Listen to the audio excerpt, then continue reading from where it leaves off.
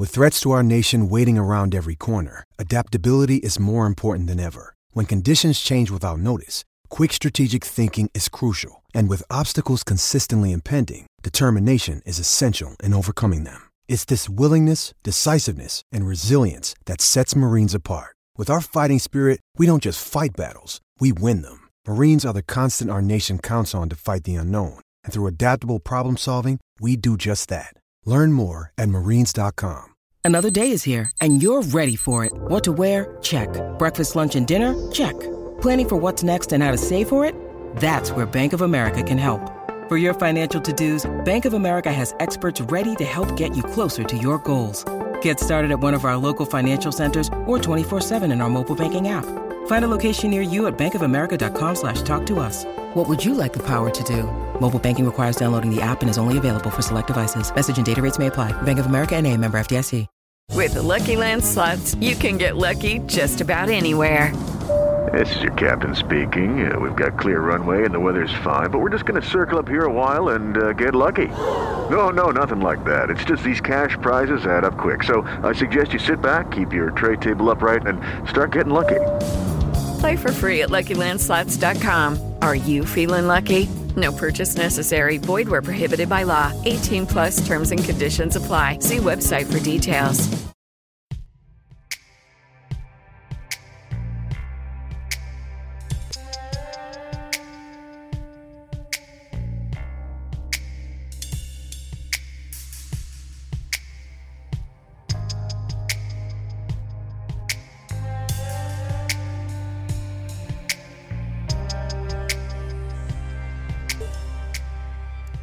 Welcome to the darker side of the Aftershow. I am joined by our co-host, Lukey from ITR Boxing. Lukey, great to have you back on for another week, for another show, another story to talk about.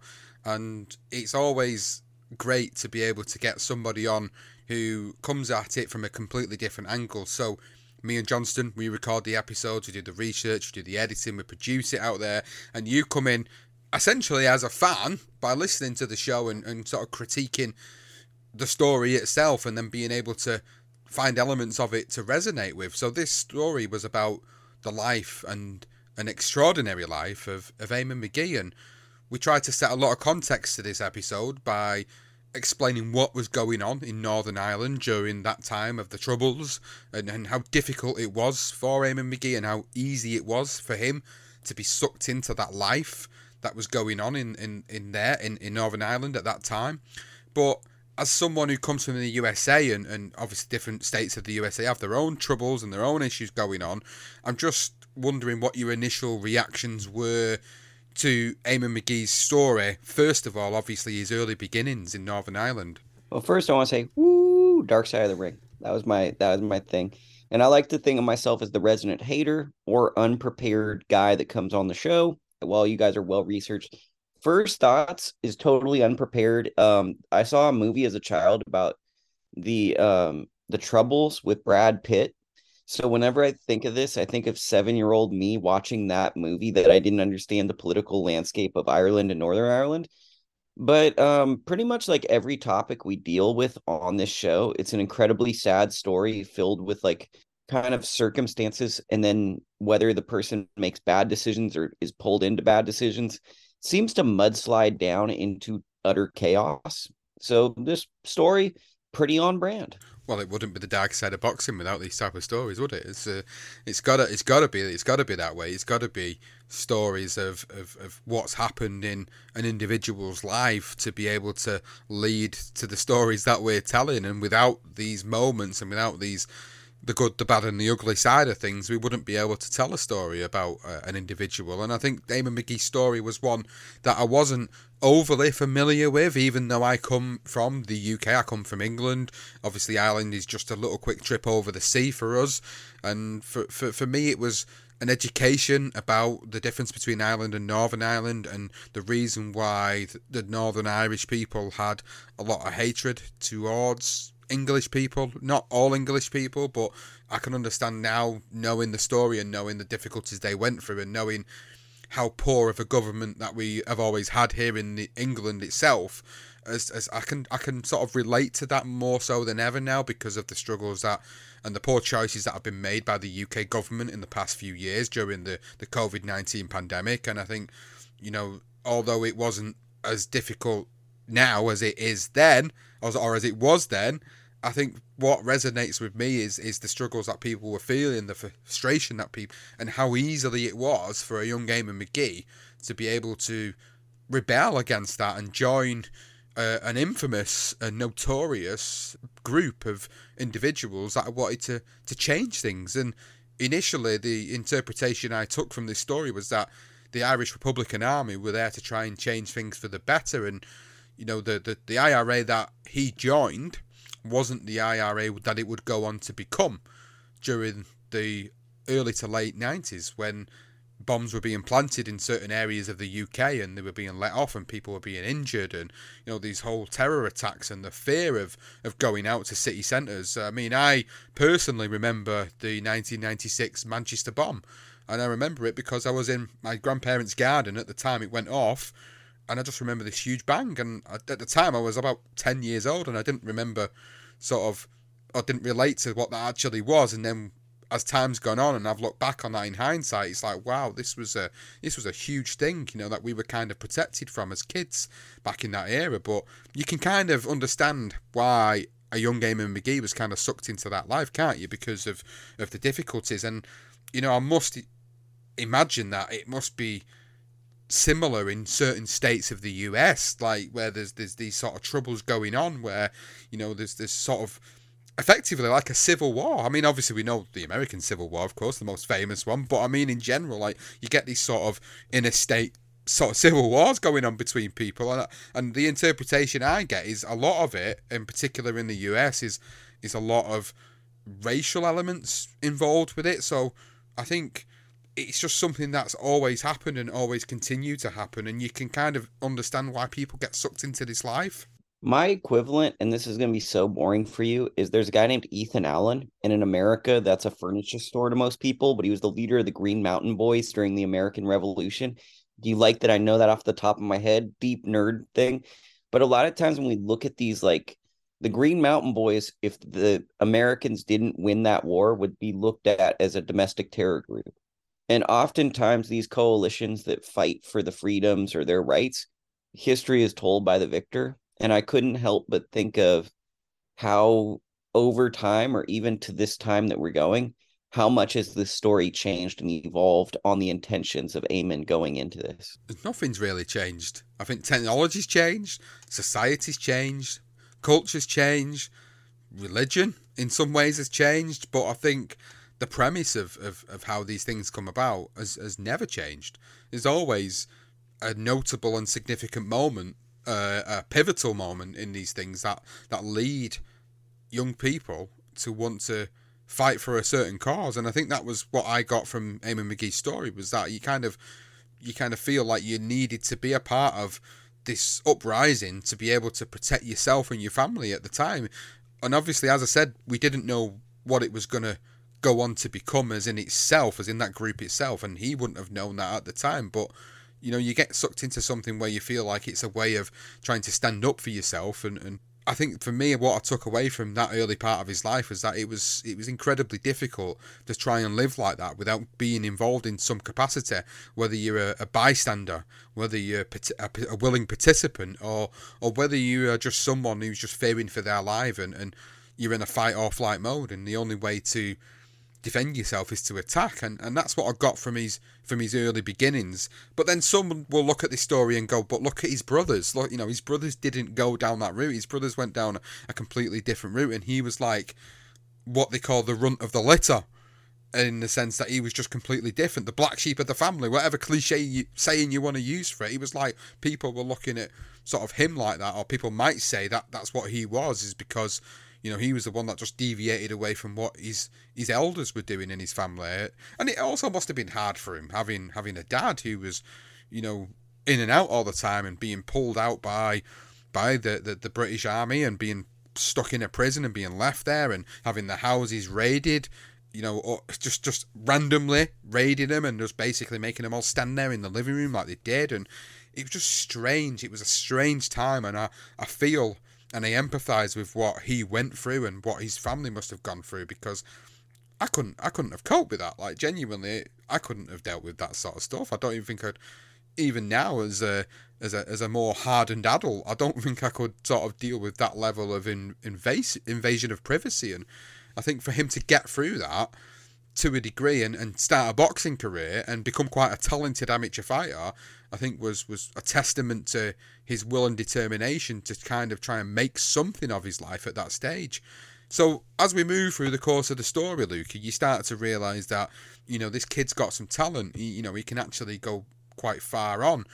But there's always that smell of danger that would always attract to certain individuals, certain personality types, and Eamonn Magee was no different. He was another one, like the Tapias and the Camachos of the world, who, no matter how good they were as a fighter, they always had this part of their personality that were attracted to the thrill, and that seek of that thrill was always on the agenda for people like Camacho, Tapia, and Eamonn Magee. An overarching theme of all these stories, and Eamonn Magee really gives me, is if we went to high school or middle school with him, he's the kid that's always in the office like 2 days out of the week. And it, like, that kind of summarizes his life decisions. It's like he was always drawn to just doing that little thing that would get him in trouble. And then when school's not in the equation, it's like he makes that life decision that's going to get him in trouble, whatever. But that seems like an overarching theme with all these stories, is like that type of decision. I think politics was a big overarching theme for this story as well, though, because of the politics going on around Ireland, Northern Ireland, England. And I think one of the things that I took away from it was his boxing career. I felt like his amateur boxing career was certainly affected by it. He had the opportunity to go to the 1992 Olympic Games in Barcelona, and, you know, he'd already beaten the guy that he was told he had to fight in the box off to get there. And effectively, even though he beats the guy, he still doesn't get selected for the team. There's sort of politicians involved in decision making that affected him from having his opportunity, because when you hear the stories, you read through everything that's out there, you read the book that was done on Eamonn Magee, you certainly get the interpretation that he was a very talented amateur fighter that could have made some sort of impact on the 1992 games. And I think that would have certainly been a pivotal moment for him in his life should he have gone to them games, because who knows what he would have done, and would that have been the thing that pulled him away from all that danger? I mean, we're never going to know that now. That is a shoulda, woulda, coulda, if, buts and maybes moment. But what I'm saying is, it makes me wonder, as we always do with like the Camachos, the Tapias, anybody that we've covered before, it just gives me that overarching feeling of, you know, this could have been so much different at that point. That could have been the pivotal moment, but it was taken away from him. So instead, he did things the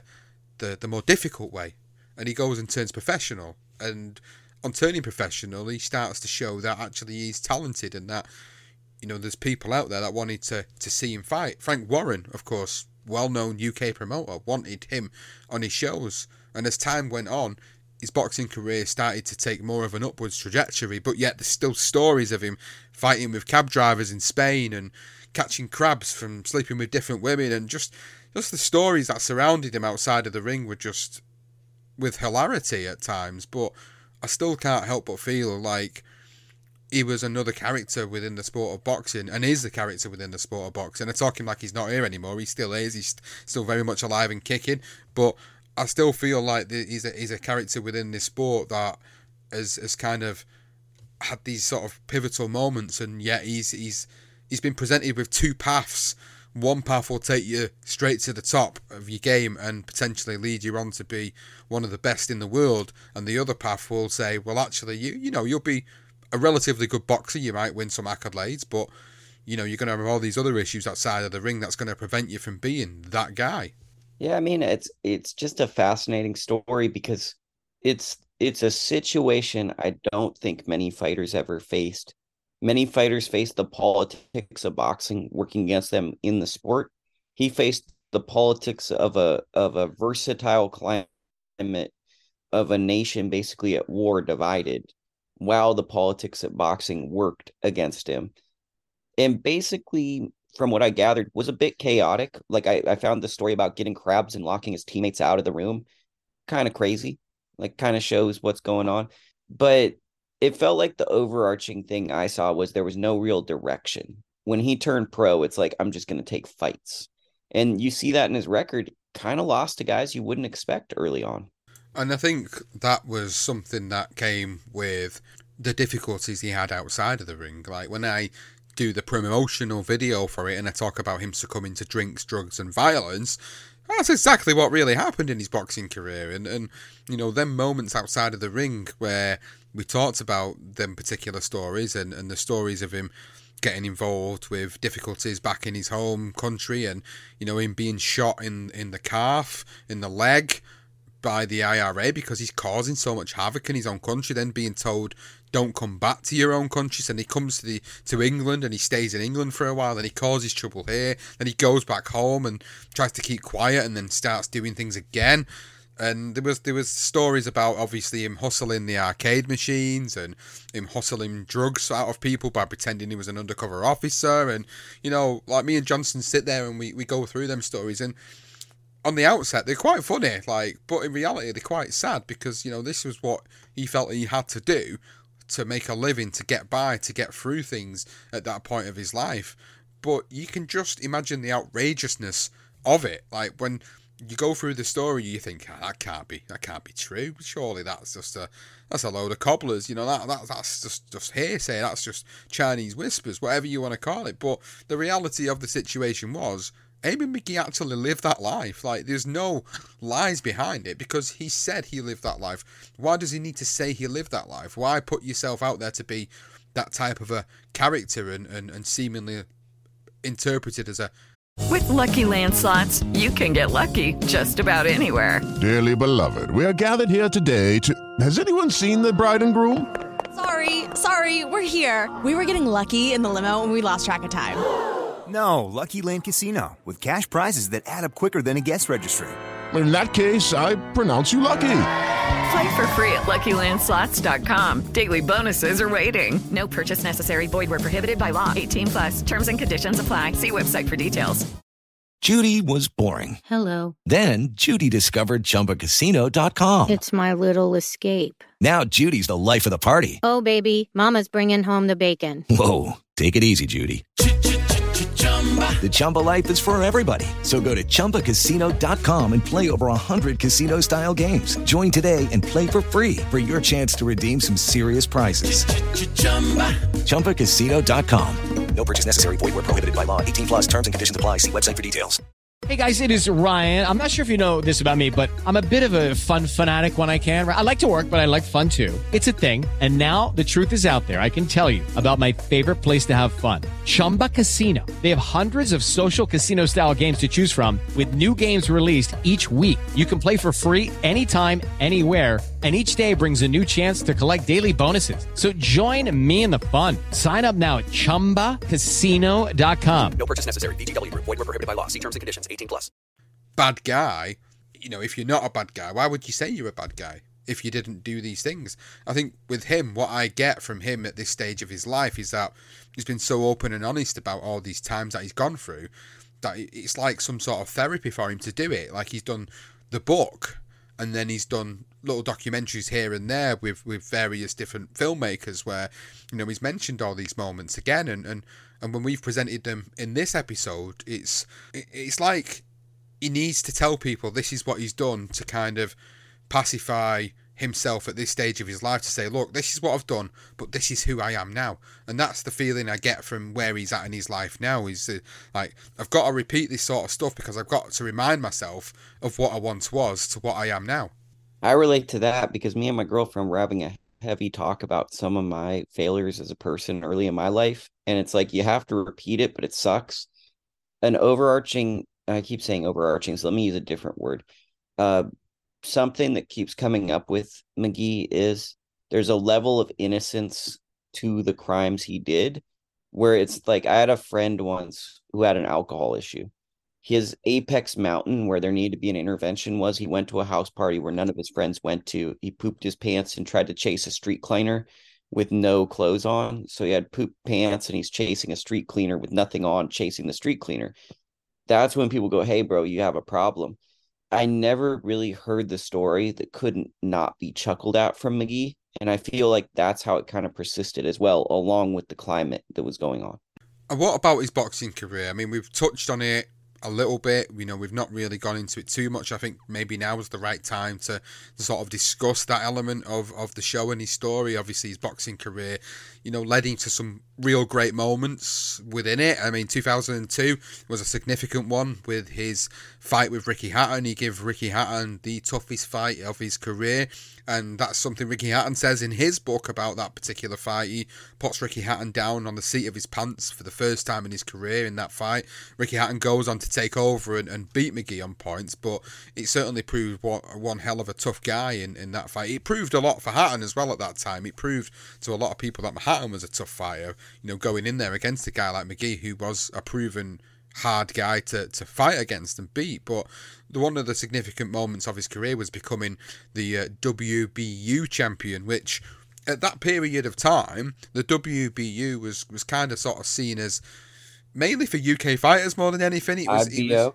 Yeah, IBO. Yeah, I think we did say that in the episode. It was kind of like the IBO as it is today, and a lot of UK fighters won that title, and it was a Frank Warren title. It was something that Frank Warren always had a heavily involvement with, very much like he does with the WBO today.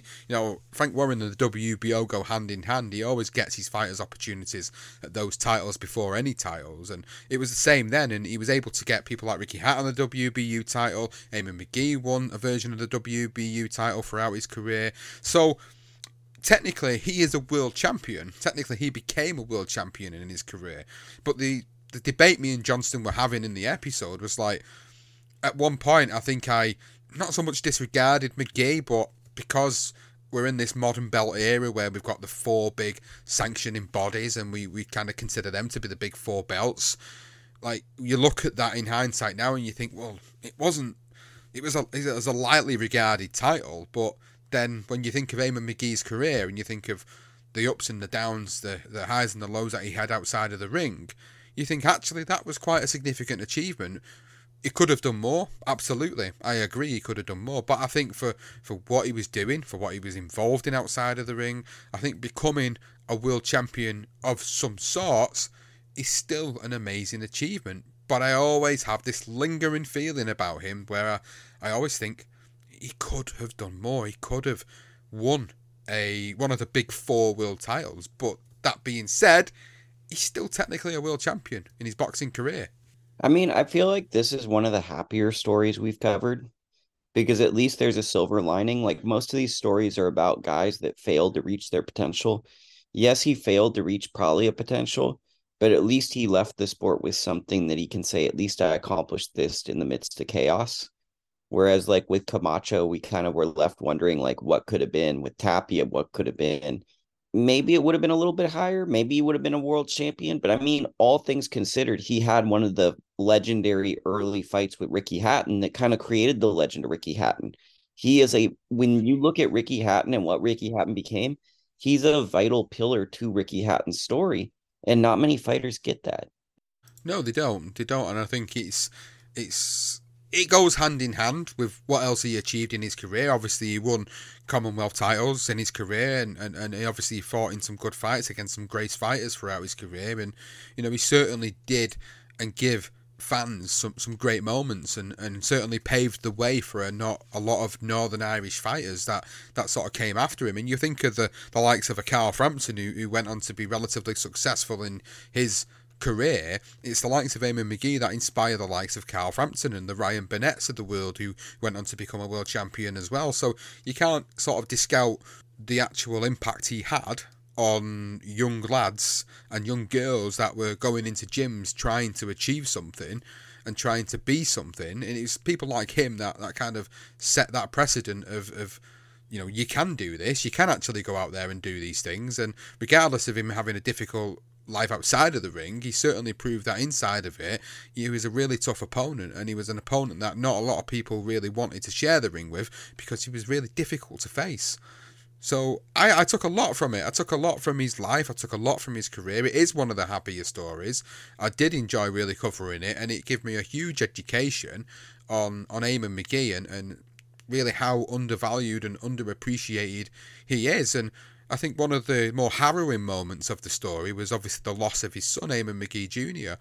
And that was, I think, must have been a difficult moment for him. And I can't even begin to put into words how hard that must have been for him. You know, his son was a promising boxer. His son was someone that was looking to be on the upward trajectory in the sport of boxing, and he was sadly taken away from us too soon. And I think that was a really hard moment for Eamonn in his life.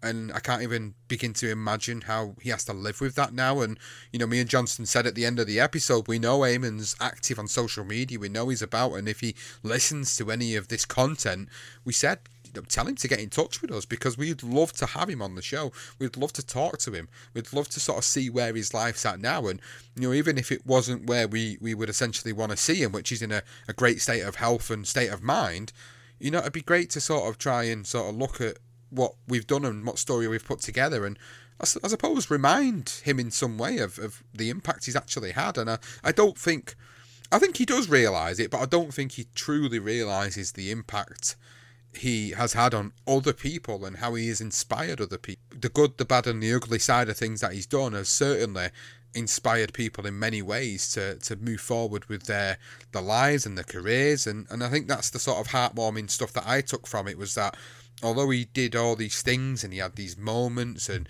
could have done this, he could have done different things to make his life outside of the ring better, ultimately he's still an inspiration. And it seems weird, doesn't it, saying the word inspiration, because he did a lot of not so good things outside of the ring, but yet I still consider him to be an inspiration to Irish youngsters coming through the game of boxing. And just from a content creation standpoint, I wish that there's like a video of him and Carl Frampton sitting down talking about their great fights. Like, I just wish we could praise our legends a little bit better, because this is a guy that, as you said, meant so much to a lot of fighters, was the spark that kind of was the spark to the fuse. And I feel like this is totally the guy that we're going to get a Ring Magazine article about the minute he passes away, but it's not going to be done during his life.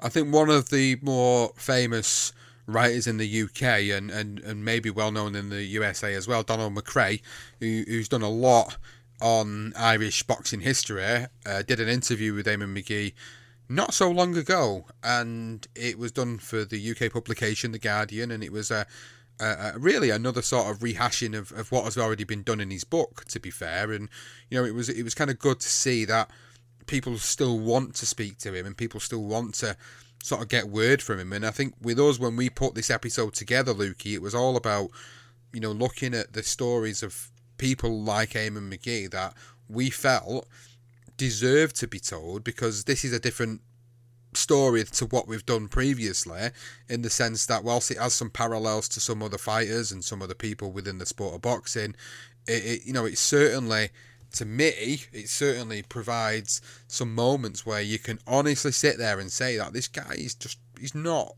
overall a bad guy. He's just made some choices in life that have led to some bad things, but deep down inside, he's a decent guy. He's an inspiration to Irish boxing, and ultimately he will be remembered more fondly than he will be remembered for the negatives. And whilst this show kind of focuses on the negatives of stories as well as the positives, I think overall my feeling of Eamonn Magee is that he will be remembered in a more positive light than he ever will for the negative things he did in his life. He stood on what he believed, and he stood on principles. And I think even if you have a troubled life, if you stand for something, at least you get remembered in a way that's more positive than if you were a disruptor and a chaotic individual that did things just to cause chaos. I think that part of his beloved nature is he stood on his principles and conviction. He did. You're right, he did. And I think that's what makes him the character that he is and the person that he is. And it's certainly been a pleasure to do an episode on him and his story. And obviously a big thanks to those who we had source material from. A big thanks to all the press clippings, the articles, the book by Paul Gibson, many different sources we used for that episode to be able to put it together. And to be quite honest with you, we didn't even think to reach out to Eamonn Magee first and actually contact him to get involved in the show. And that's why we've said it at the end of the main episode, and I'll say it again at the end of this one, is that if Eamonn you're listening, or if someone knows Eamonn that can put him in touch with us and actually come on as an addendum to this particular episode, then please do send him our way, because we'd love to have him on. We'd love to just talk about things and hear things from him, and maybe hear things we've not heard before. And ultimately we're all fans at the end of the day, and we all want to sort of have that involvement and that interaction with those that we're portraying and telling stories about. So it'd be really good if he did reach out, and we did tag him in the video for the promotion for the main show. So hopefully he does see that and he reaches out, and hopefully he's not too offended by anything that we've done in this episode, because literally all of the stuff that we present is factual information. It's just portrayed in a storytelling way, in a storytelling manner, and we feel like we've done a great job of Eamonn's story and followed on from what people have already done previously on Eamonn. And I hope that everybody enjoyed the show, and I hope that people listening to this show have enjoyed your perspective on things, Lukey, and your take, coming from a different part of the world, from a different upbringing, from a different mentality, and interpreting things in some ways that are different from what maybe a person living in England or even Ireland has, and it comes down to how we perceive certain individuals like Eamonn. And I would like to say thank you to everybody listening, and to the patrons of the podcast. And you guys, if you've enjoyed listening to it, I want to say, please let us know on social media at darker_side_pod, and you can find us on the BTR Boxing Podcast Network on any available podcasting app, or you can find us on Facebook, YouTube, Instagram, TikTok, all the socials. You know where to find Lukey, at Lukey Boxing on Twitter, and ITR Boxing's YouTube channel. Please make sure you subscribe for all his weekly shows and interviews and premium content. That is it, fight fans. Thank you so much for listening to the darker side of the Aftershow on episode number 2, The Extraordinary Life of Eamonn Magee.